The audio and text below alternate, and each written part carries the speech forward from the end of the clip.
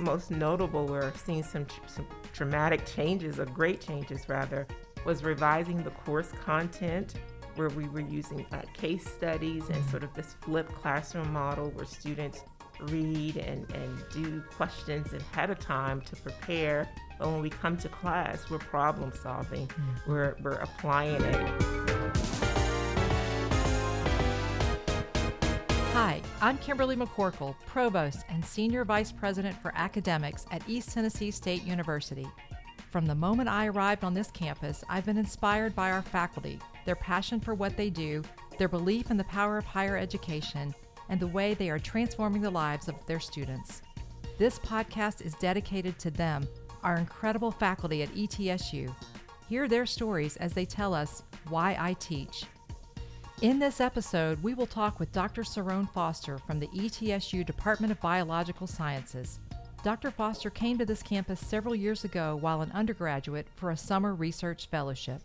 Now she calls ETSU home, and a couple of years ago she was listed among 100 inspiring Black scientists in America by the science blog Crosstalk. Enjoy the show.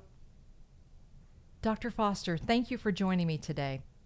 I want to begin by talking about our McNair program, which prepares students for graduate school. You were a student in New Jersey when you first heard about the program here at ETSU. Will you walk us through what happened? Sure.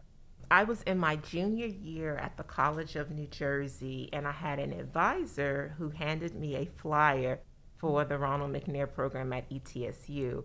And someone gave it to him, so then he gave it to me, and he thought that this program would be perfect for me. I did not know where Johnson City was located, so I pulled out a map to see where it was, but we thought that it would be a great experience to go to another institution for the summer, as well as engage in undergraduate research. And so I applied and I was accepted, and the coordinator for the program at the time, Mrs. Leslie Glover, she picked me up from the airport with a warm welcome and greeting. And so that was my first introduction to ETSU in Johnson City, and it was perfect. And while I was here over the summer, I met so many other people here. Mr. Steve Ellis, who was at the College of Medicine, but now is pharmacy. Dr. Dorothy Dobbins, who's now retired, but worked at the College of Medicine and I think sociology. And then the students that I met as well, that were ETSU students that were part of the program, were also just warm and welcoming. And all of those individuals were still close. This was summer 2000. So 22 years later, we still have a great relationship. And I actually talked with some of them just a few days ago, and we'll see a few of them over the weekend. And so it was just a really great experience that I had. And then, of course, my mentor, can't forget him, Dr. Scott Champney. Just his teaching and his style of mentoring is literally ingrained in who I am and how I mentor and teach my students. And he and I still keep in touch as well. So it was a very transformational and awesome experience that summer. It's wonderful. I like to start my podcast with the same question for every guest. Take me back to your first day of teaching at ETSU as a faculty member. Looking back to that day, what's one piece of advice that you would have given yourself? Oh, less is more. So doing a lot less. As a professor teaching an introductory course, there's usually a set curriculum that you need to cover, and it was a lot. It was a lot of information, and so then you couple that with students from different educational backgrounds, and then poor study skills. It was just rough, and so I wish I would have learned that it's okay to cut some things out, which I end up doing. After that first year or so, worked with the department, even Amy Johnson with the QEP at the time, and just redesigning the courses. And so all of that helped to redesign the course and the content. And then we were able to focus on study skills, building the confidence that students needed, and then transforming the content in a way where they still got the foundational pieces of information, but those skills became more important because then they were able to pick up a lot of the content that I thought that they were going to miss. And so less is more, and finding the right balance in how I teach was wish I would have known that. Excellent advice. Tell us about your faculty role in biological sciences. What courses do you teach? So my initial appointment began in 2011 as a lecturer. And then in 2016, I began the assistant professor tenure track and received tenure and promoted to associate professor in 2021. And so I teach Introductory Biology 1 for majors. It's part of it's the first course in a 3-sequence intro course for students. And then I also teach a course called Supervised Teaching. And in the past, I taught an upper-level biochemistry laboratory course. So you also prepare graduate students who are going to become teachers? Yes, and so the Biology 1 laboratory, it's a component of the course, but it's taught by our master's students. And so many of them are working towards going to apply for PhD programs, or they can go into teaching as well at a community college or even at some undergraduate campuses. But I work with them on teaching pedagogy, their strategies in the classroom. They prepare their lectures, they prepare their exams and grade their exams. And so I work with them in those skills. And then also, because they're first-year master's students, many of these students are just graduating from college. And so they were once themselves just a few years ago sitting in that same seat. Yeah. And so it's a daunting task for a new master's student. And so it's overwhelming sometimes. And so it's important that we work with them as a department and helping them navigate that transition to teaching. You were telling us earlier that you didn't jump directly into a tenure track position right after finishing your PhD. Talk about where you were when you made the decision to become a college professor. Oh, yes, in the classroom. So it wasn't until I actually got into the classroom doing the thing that I realized that this is for me. And so at the end of my postdoc, I was still weighing options for my career path, which I finished my postdoc over at Quillen in the Department of Biomedical Sciences in 2011. So I was still weighing options in what I wanted to do. And the college professor was not one of those options, actually. And so I enjoyed teaching because as a PhD student, I was a teaching assistant in the biology department, actually. And then I also taught at Northeast State for a year as an adjunct faculty when I was a PhD student. So I enjoyed it, but quite hadn't thought that I wanted to do a tenure track position, research lab, everything that I'm doing now. I had not thought that I wanted to do that. So I saw the lecturer position and I applied as sort of a transition period to give me some downtime to think, okay, well, I could use this downtime to think about next steps, figure out where I was going to go next. But boy, was I surprised that when I stepped in that classroom that first semester, and the relationships that I built with students, watching them grow, maybe struggle at first, but then to see them grow, and then working and serving with faculty on campus, all of that coupled together just kind of captured my heart. And I love people. I'll talk to anyone. And so I love being on a college campus. It reminded me of when I was in college as well. And so all of those things together, of being around on a college campus, working with students, and then I was still involved with my research as well. And so that after a while, it was evident that this is what I'm called to do and that this is where I'm supposed to be. That's great. Science can be intimidating for students, and I know that ETSU is a popular destination for students who are seeking careers. Many of these students likely end up in your Biology 1110 lecture course. Overall, how many students do you have in this course, and can you estimate how many of those are first-time in college freshmen? Yes. So I teach 2 sections of Biology 1110, and typically about maybe 200 to 250 in each section, and that has changed over the years. So a total of think 400, so 450 to maybe 500 students total. Wow. That I've had kind of average over the years. It's been less, of course, lately since the pandemic, but this is just the fall semester. Yeah. And then typically it's about 70% of those students are first-time freshmen. So you can think maybe 350 students. And in the spring, it's less. We have about 100 students in that class. And most of those students are upper-level students that are not biology majors. Many of these students are pre-med, pre-nursing, pre-pharmacy, or pre-health sciences. So the grade that they will earn will matter later on when they're applying to these graduate programs. What are the critical study skills that students need to learn in order to be successful in these courses? Yes, you are absolutely right. And so critical reading and critical thinking are absolutely pivotal in this course.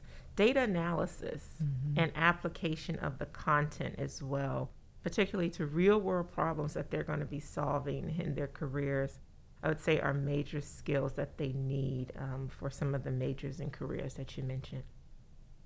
You've also done research on student retention. Talk with us about that work. Yes. So after my first year, or actually during that first year teaching, I noticed that students were struggling with the skills that I just mentioned. And so in talking with the students, many of them talked about that their high school preparation just lacked a lot of these skills. And then it was varied across the board. You have so many students, so you had varied experiences. And then it was also affecting their motivation and their success in the course. And so I really just felt compelled that I needed to do something. And I think that's that scientist in me, that when there's a problem or there's a question at hand, you want to fix it and you find answers to those questions to be able to solve the problem. So that's what I did.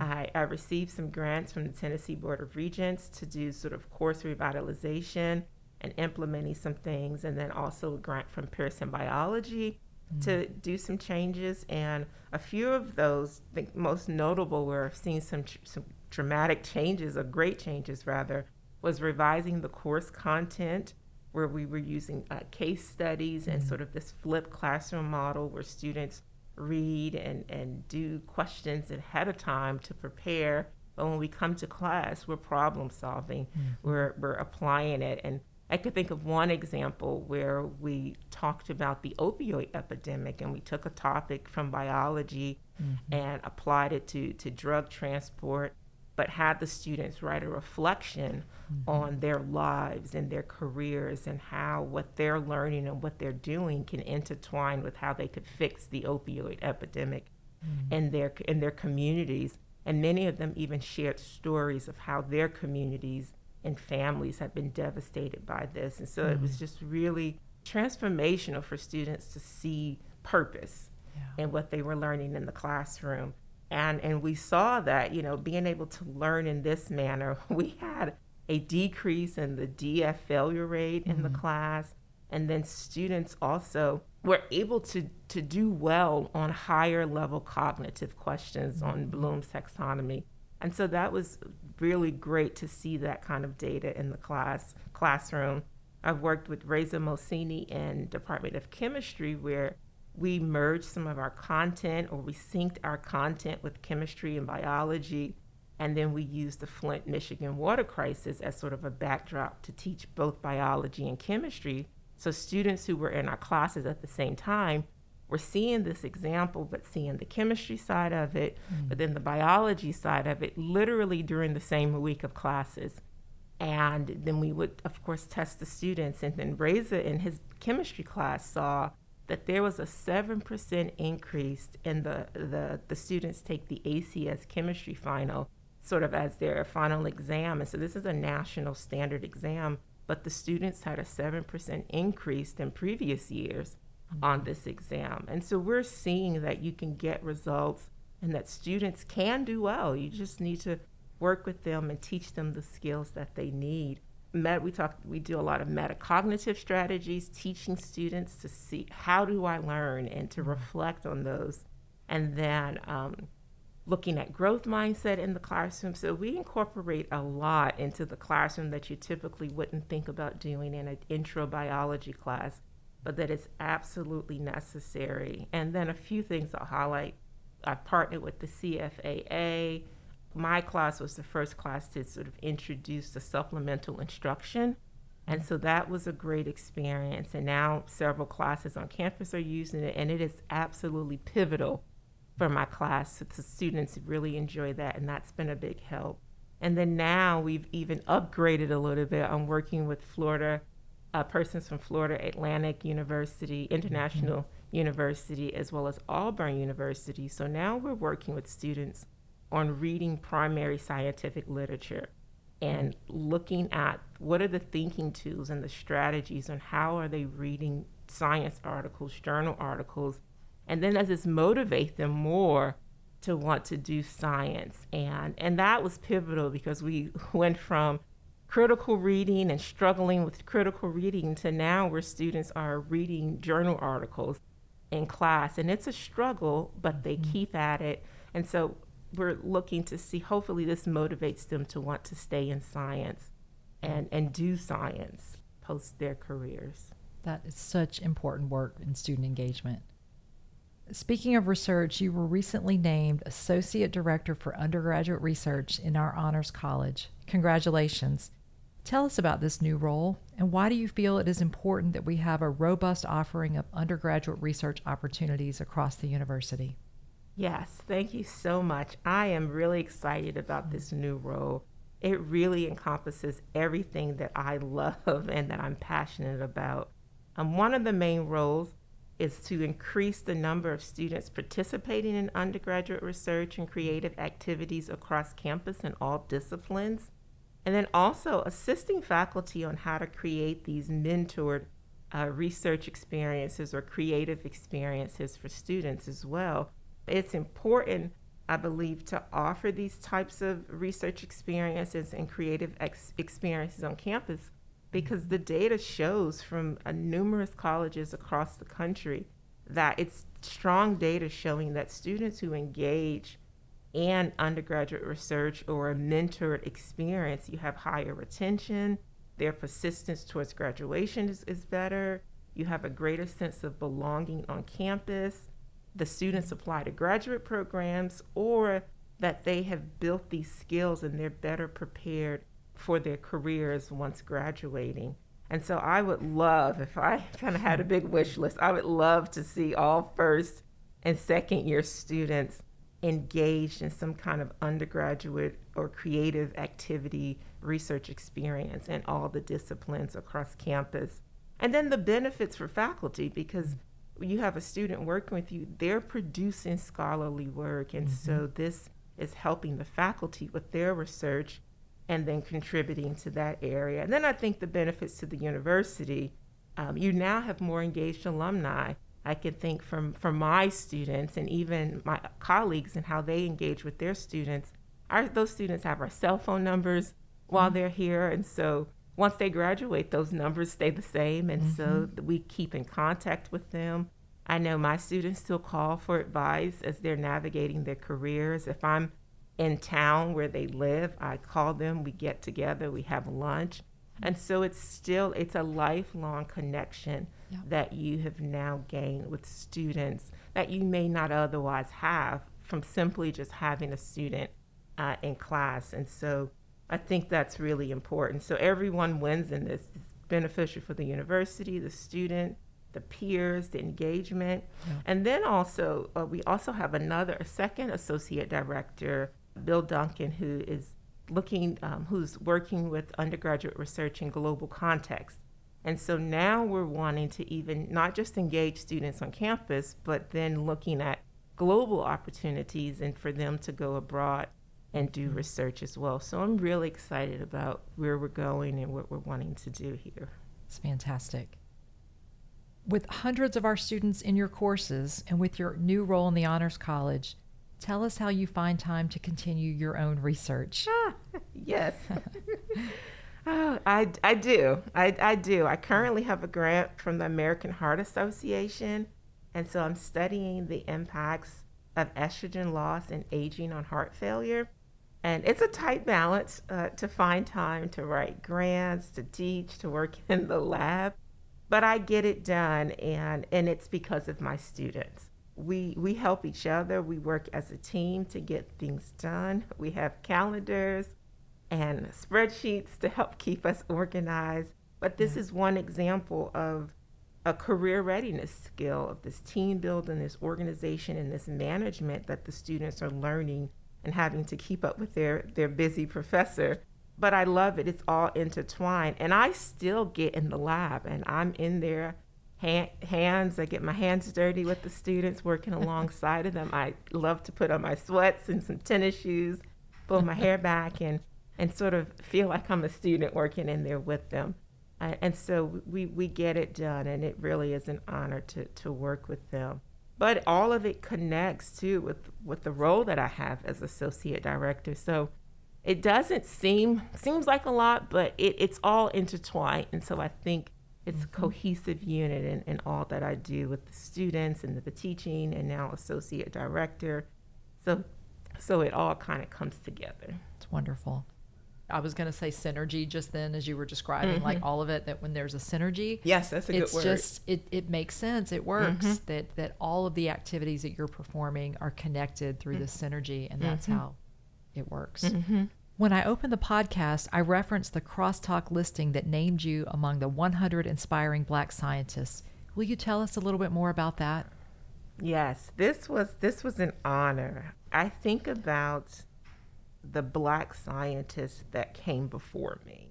Many did not have the freedoms that I have today, to be able to attend school wherever I want to and study wherever I want to. And they overcame a great deal of discrimination and barriers in order to achieve their goals.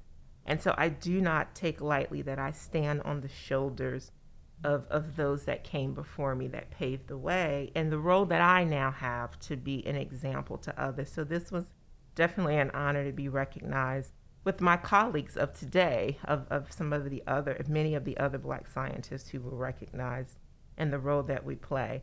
I'm also the first person in my family to attend college, as well as the first person to earn a PhD.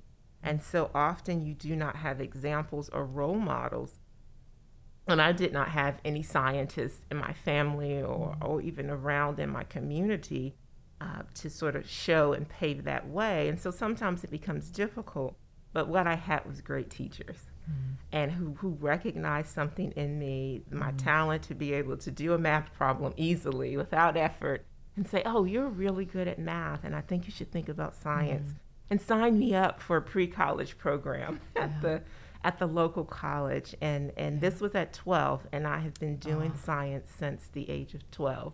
And I guess how long I can tell my age, but 30 plus years, that 31 years I've been doing this. Wow. All because of teachers and knowing that there were others before me who paved the way. So I don't take that lightly. And then I also know that being in STEM and being a Black female in STEM, that there are not a lot of faces or not a lot of African-American women in the sciences. And so when I have students who are aspiring to be in the science and technology or engineering and math fields, I know that they see me and it's, oh, I can do it too. Because I've had students tell me, I've had their parents, also, when they come for visits on campus and that they see that there's a Black female scientist on campus and that their students are wanting to pursue those fields, that they see that, oh, I can do it too. Or that if they come across any of the isms that we have, or racism, sexism, and unfortunately, some of those things that still occur in our society, that if students come across that, it could be discouraging, but when they see others have overcome those things, it's encouraging. So it's really important that you have a network. And it's important for our students to be able to engage and to be able to see this, and we learn from one another. And while we're working in the lab, I tell my students that your role, all of my students, no matter what your background, where you come from, that our job is to make sure that this world is better and that we get rid of all of those isms and those things that are happening that's not good for society. I love that. Thank you for sharing. The last question for every guest: what impact do you hope your students will make on the world? Oh, I teach a seminar, and this actually was sort of birthed out of my interview for the associate director, but I teach a seminar and work with students, and it's titled Movers and Shakers, Becoming Students of Impact and Influence. So I tell my students that you are next in line to lead this world, and you will be making decisions that will affect the lives of others. And you want to be a good steward of that all you've been given and that you've learned while you're here at ETSU. And so you bear the responsibility to pass on what you've gained to the next person and the next generation. And so I tell them, shake stuff up. If it's not right, you have a responsibility to speak up and fix it. And so that's what I hope in the impact that they will have in this world. Thank you, Dr. Foster. We are so glad that you made the decision to come to ETSU for our McNair program when you were still an undergraduate student. It was certainly a life-changing opportunity for you, but it was also a transformative moment for ETSU. Thank you for being a champion for our aspiring scientists and rising healthcare providers. We especially thank you for your work to help our students be successful in all that they do. Thanks for listening to Why I Teach. For more information on Dr. Foster or this podcast series, visit the ETSU Provost website at etsu.edu/provost. You can follow me on Twitter at ETSU Provost. And if you enjoyed this episode, please take a moment to like and subscribe to Why I Teach wherever you listen to your podcasts.